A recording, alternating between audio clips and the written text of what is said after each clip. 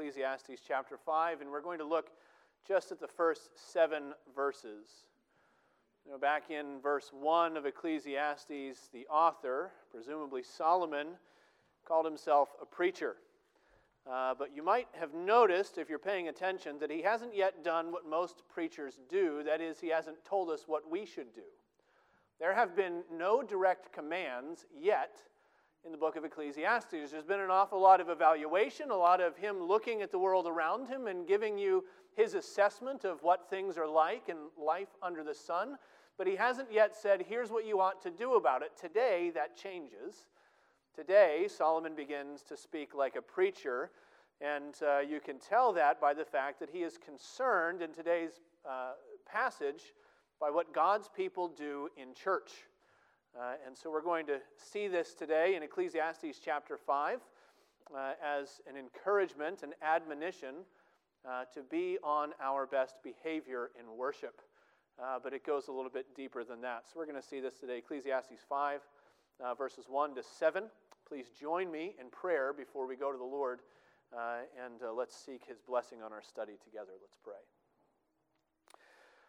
Oh Lord our God, we thank you that you are the one who gathers your people.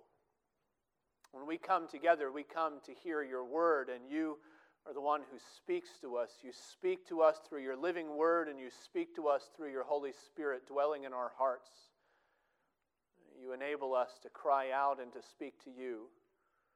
You are the one who leads us by the promises of your gospel to live as your people in the world, and so we pray that you would make that to happen in our lives. Even as we come and we read your word today, we pray that you would bless those who hear, bless us with love for you and obedience to you, bless us with a view of Jesus Christ, the great obedient one who laid down his life as a sacrifice for sinners. Help us to rejoice in Christ our Savior. We pray in Jesus' name. Amen. We'll hear now God's word as we find it in Ecclesiastes chapter 5, verses 1 to 7. Guard your steps when you go to the house of God. To draw near to listen is better than to offer the sacrifice of fools, for they do not know that they are doing evil.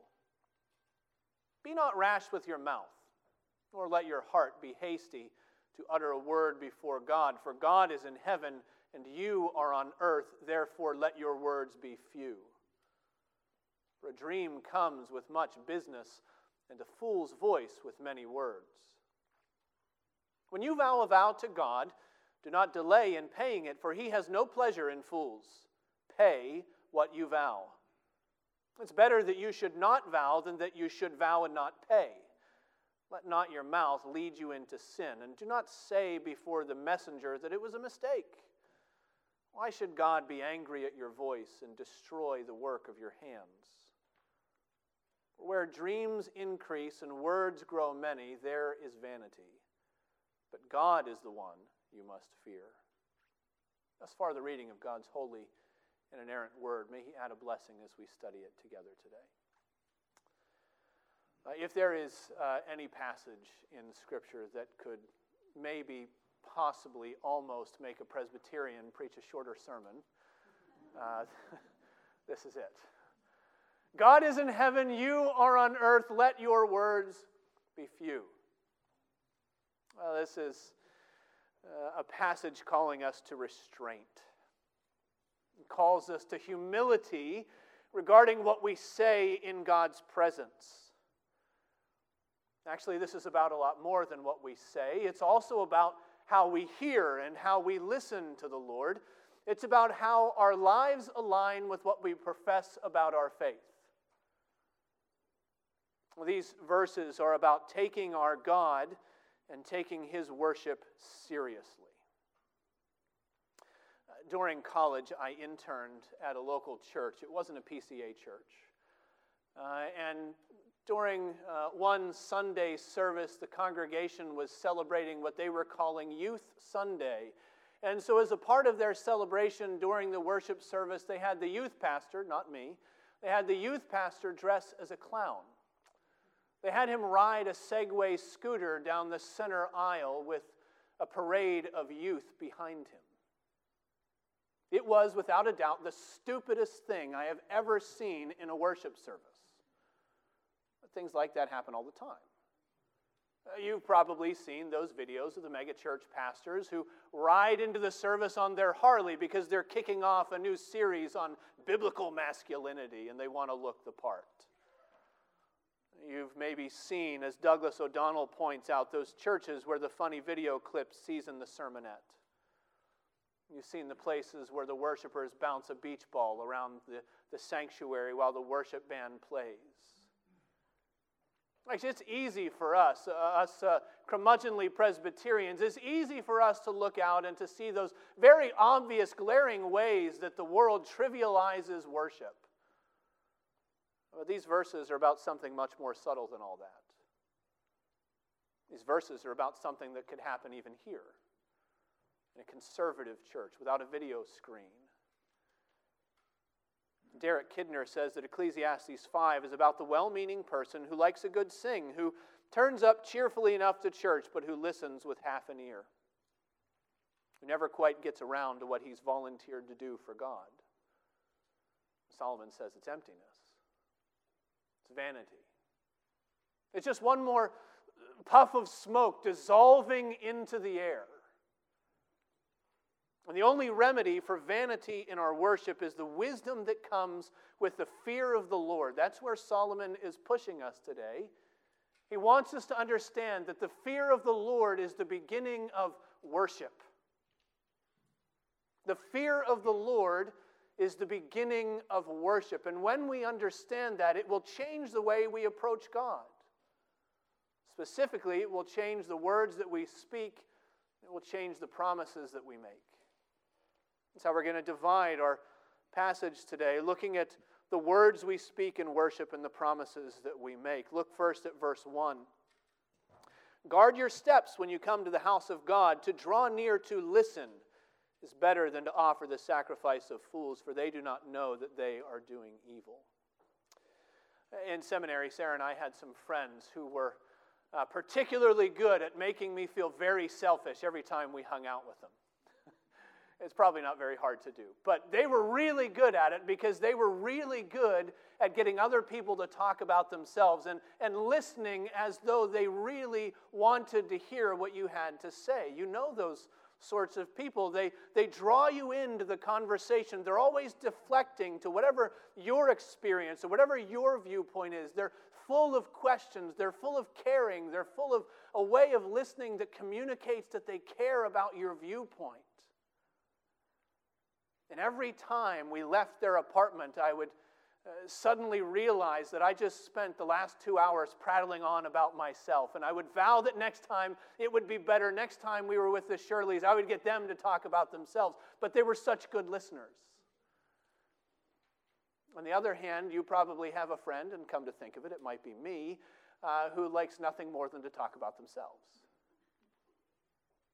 Their viewpoint, their history, their problems, their experiences, whatever is going on with them is the most important thing that's going on anywhere, and Solomon is warning us against coming into worship with that perspective. Now, things were different in worship in Solomon's day. In some ways, worship was more participatory then than it is now, because every family, every head of household at least, would bring their offering into the service. There was a contribution to be made. They would lay down their lamb. They would lay down their grain before the priest. And in that participation, in that offering, sometimes, if you're not careful about what's going on in your heart, you can shift the focus of what's happening. You can begin to think that worship really is about what you bring to the table or what you bring to the altar. You can stop focusing so much on what God is doing for His people, what He's saying to His people, and you can begin to focus on what you're doing for your God, what you're saying about your faith and about your life of religious devotion. That's the sacrifice of fools that Solomon talks about. It's worship that becomes a performance that's focused on our own religious accomplishments. Or it's worship that is focused on our own felt needs. This is the consumer culture that you sometimes hear about in the American church, the way that we walk into a congregation and we evaluate it based on how it makes us feel, whether it ticks all of our boxes. Does this church offer the programs that I want? Do they play the music that I like? Does the pastor have a knack for making the Bible seem relevant to my particular situation and life? And even if we never say a word about it out loud, it's really all a way of speaking about ourselves more than it is of listening to God. No matter how you slice it, both of those issues, they're really, the basic problem is worshiping with a first-person perspective. That worship becomes something we do rather than something God enables. That praise becomes something that we offer rather than something God has commanded. That sermons become something that we evaluate rather than a way that God speaks to us. We've been praying for Rick Lintz this week. Our first pastor back in 1994 was called as the pastor of Redeemer Presbyterian Church, and he has a fondness for telling us, for saying that we don't exegete Scripture, Scripture exegetes us. Right? God's Word is God's tool to diagnose the needs and the faults that we would never see in ourselves otherwise. And so what we need, what Solomon is telling us to do, is to come to the Lord in worship with the humility to be hearers rather than speakers first. We should come allowing the Lord and allowing His Word to set our agenda. What programs do we need? What preaching do we like? What music suits our tastes? Oh, but do we come to be hearers? And when God is speaking to us, our approach to worship should also respond appropriately. Verse 2. Be not rash with your mouth, nor let your heart be hasty to utter a word before God. For God is in heaven, and you are on earth, therefore let your words be few. Now Solomon is speaking about the words that our hearts say to God, and that is an indication that he's speaking in the realm of prayer. What did we say today? Well, we asked, what is prayer? Well, prayer is an offering up of the desires of our heart unto God for things agreeable to His will. In the name of Christ. What do we offer to the Lord? What do our hearts speak before God? He's talking about prayer, and that means we need to understand that in verse 2, Solomon is not so much warning us against praying too long as he's warning us against praying too loosely. There are times, actually, when long prayers are appropriate, when they're necessary. Psalm 86, David prayed, "Be gracious to me, O Lord, for to you do I cry all the day." All day long, his heart is pouring out petition to the Lord. Jesus went out on the night before he chose his 12 disciples, and Luke tells us that he went out to the mountain to pray, and he continued all night in prayer to God. There are moments when hours of prayer are appropriate. And they're appropriate when our hearts are so burdened or so full of joy that what we need to do is just pour them out before the Lord like a drink offering. There are other times when our prayer comes not from our burdens, but from our vanity. Sometimes we pray because we are angry and we just want somebody we can complain to. Sometimes we pray because somebody else is listening and now it's our turn in the prayer circle. Sometimes there are prayers that we pray and there are songs that we sing because it's just the next thing in the bulletin. And so we mouth the words and our minds are elsewhere. And according as one of our corporate confessions says, prayers have been uttered from a prayerless heart. Praise has often been praiseless sound. There are prayers that we pray that are really just about us. 2 men went up to the temple to pray. One of them said, "Lord, I thank you that I'm not like other men. Adulterers, unjust, extortioners, even like this tax collector. I fast twice a week. I give tithes of all that I get." And if that's our approach in prayer, far better to follow Job, to lay our hand on our mouths and to be silent.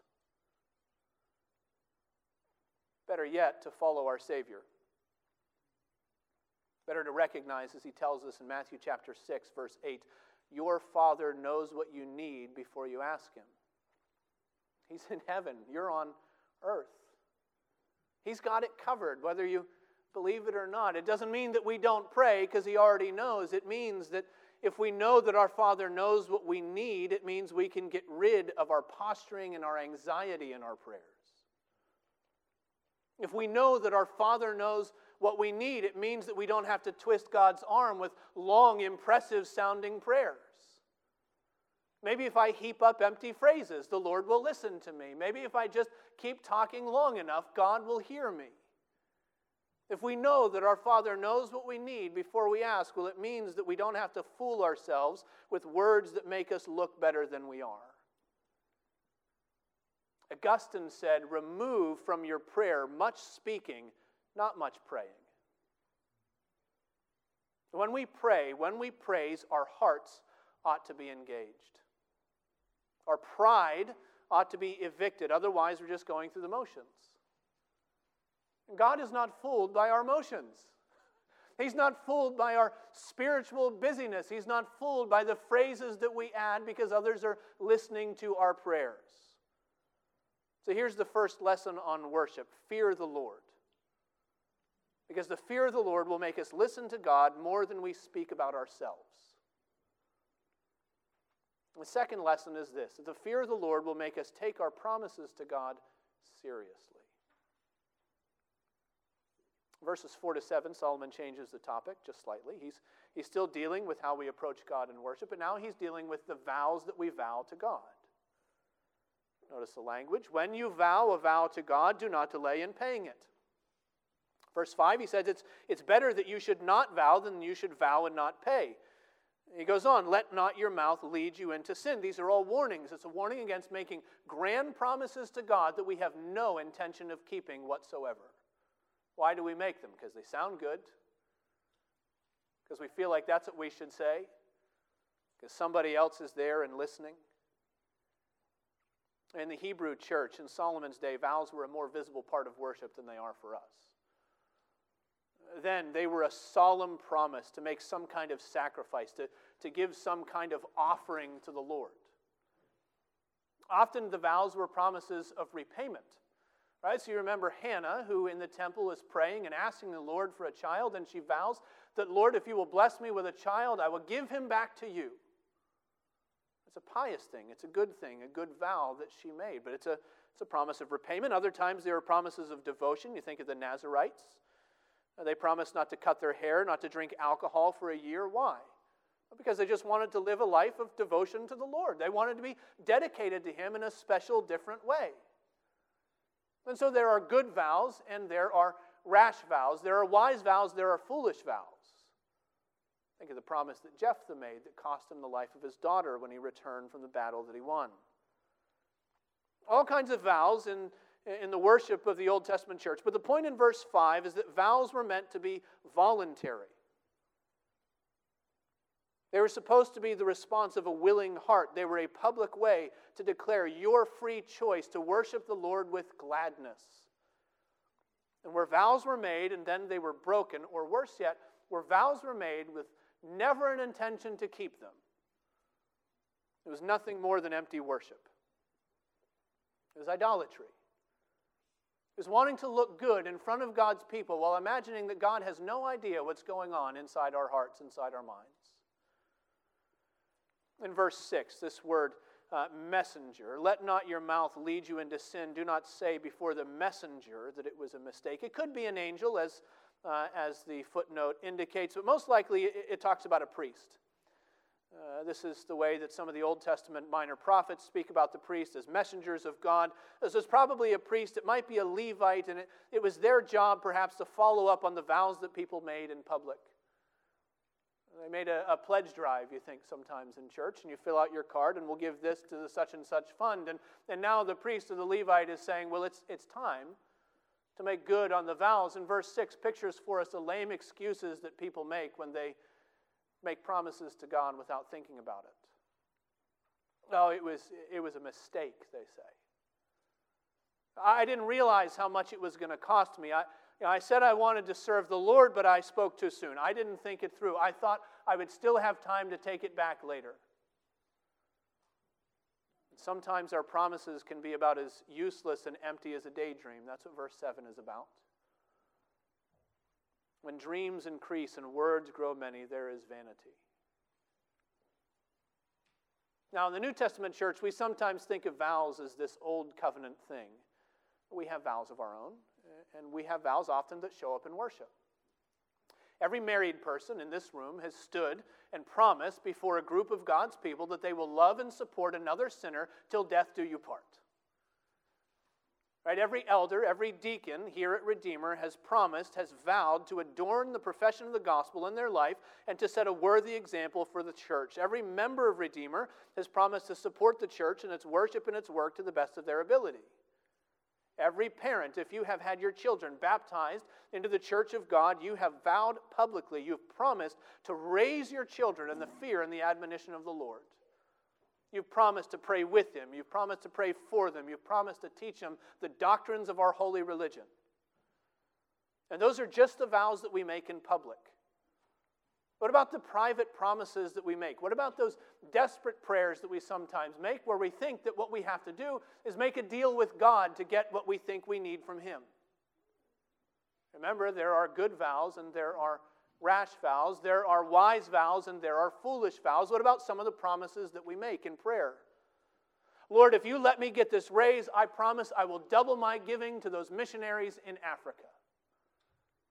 Lord, if you bless us with a child, we promise we will have her in church and Sunday school every week of her life. We will read the Bible to her every night. We will be the perfect parents in every possible way conceivable. Lord, if you give me a husband, I will never complain about being lonely or misunderstood or bored ever again. Then again, what about the prayers that we pray seeking God's blessing, seeking God's goodness, wanting to see more of Him in our life? What about the prayer of conversion? Lord, I want to know you. I want to trust you. I want to walk with you in repentance. Lord, I promise not to trust in anything other than Christ and His righteousness. I'll never turn back to valuing and viewing my righteousness based on the things that I can do. I want to follow you wholly, Lord. What about the prayer for greater faithfulness? Lord, I want to leave that sin. I promise never to turn back to that temptation. I promise never to go back to that place. I promise never to give in to that attitude. And there are good vows and there are rash vows. There are wise promises to God. There are foolish promises to God. But in all of them, the question is, do we mean what we say? Have we counted the cost of the promises that we make, or do we make vows to the Lord cheaply? Do we do it because it's the next thing in the bulletin?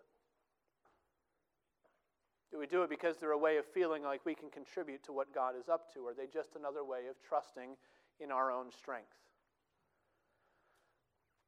You may remember that in the mid-1990s, the Promise Keepers movement exploded on the scene of American Christianity. They held these massive rallies in arenas and in stadiums all over the country. They had this vision for revival and reformation through men who were committed to their 7 promises of honor and brotherhood and integrity and family and service and unity and obedience. And yet, for all their good intentions, the Promise Keepers revival fizzled.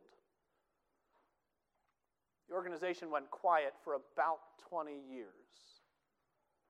Until in 2018, they appointed a new CEO. They began to work. They began to plan. They planned a relaunch event, their first stadium rally in decades. It was going to be held at the AT&T Stadium in Arlington, Texas, where the Dallas Cowboys play. And they scheduled it for July 31st, 2020. And like every other event scheduled for the summer of 2020, their relaunch had to be replanned. It's maybe just a small parable. A small parable of the way that our own promise-keeping goes. Unforeseen events, unplanned costs, unaccounted for spiritual weakness frustrate our faithfulness. Despite our best intentions, there isn't a single promise we've ever made to God that we are able to fulfill completely, and that's a problem. It's a problem because you notice as you read these words, there's judgment language here. Why should God be angry at your mouth and destroy the works of your hands. God doesn't wink at false worship, at empty promises, at vain words spoken in His name. He doesn't let it go by weakly and lightly. His wrath and His curse descend on all who make promises out of turn. Everybody who takes His name on their lips without thinking. And in the end, we're all included. All our empty words prove us foolish. And all our broken promises convict us as guilty. Maybe it's better, as verse 5 tells us, not to make commitments to the Lord at all. Maybe it's better to use a New Testament example or a New Testament image, not to reach out our hand and put it to the plow for fear that we might be tempted to look back. And again, maybe there's a better way. Every week, Sunday after Sunday, our church gathers here to hear God's word preached and then to see God's word promised. It's not unintentional. We see that happen at the table of the Lord. The Westminster Confession of Faith, our confession of faith, says that the sacrament of the Lord's Supper is to be observed in the church to the end of the world. It's given to us to be a remembrance of Christ's sacrifice of Himself in His death. It goes on to say that one of the purposes of the table is to engage true believers in and to all the duties which they owe unto Him.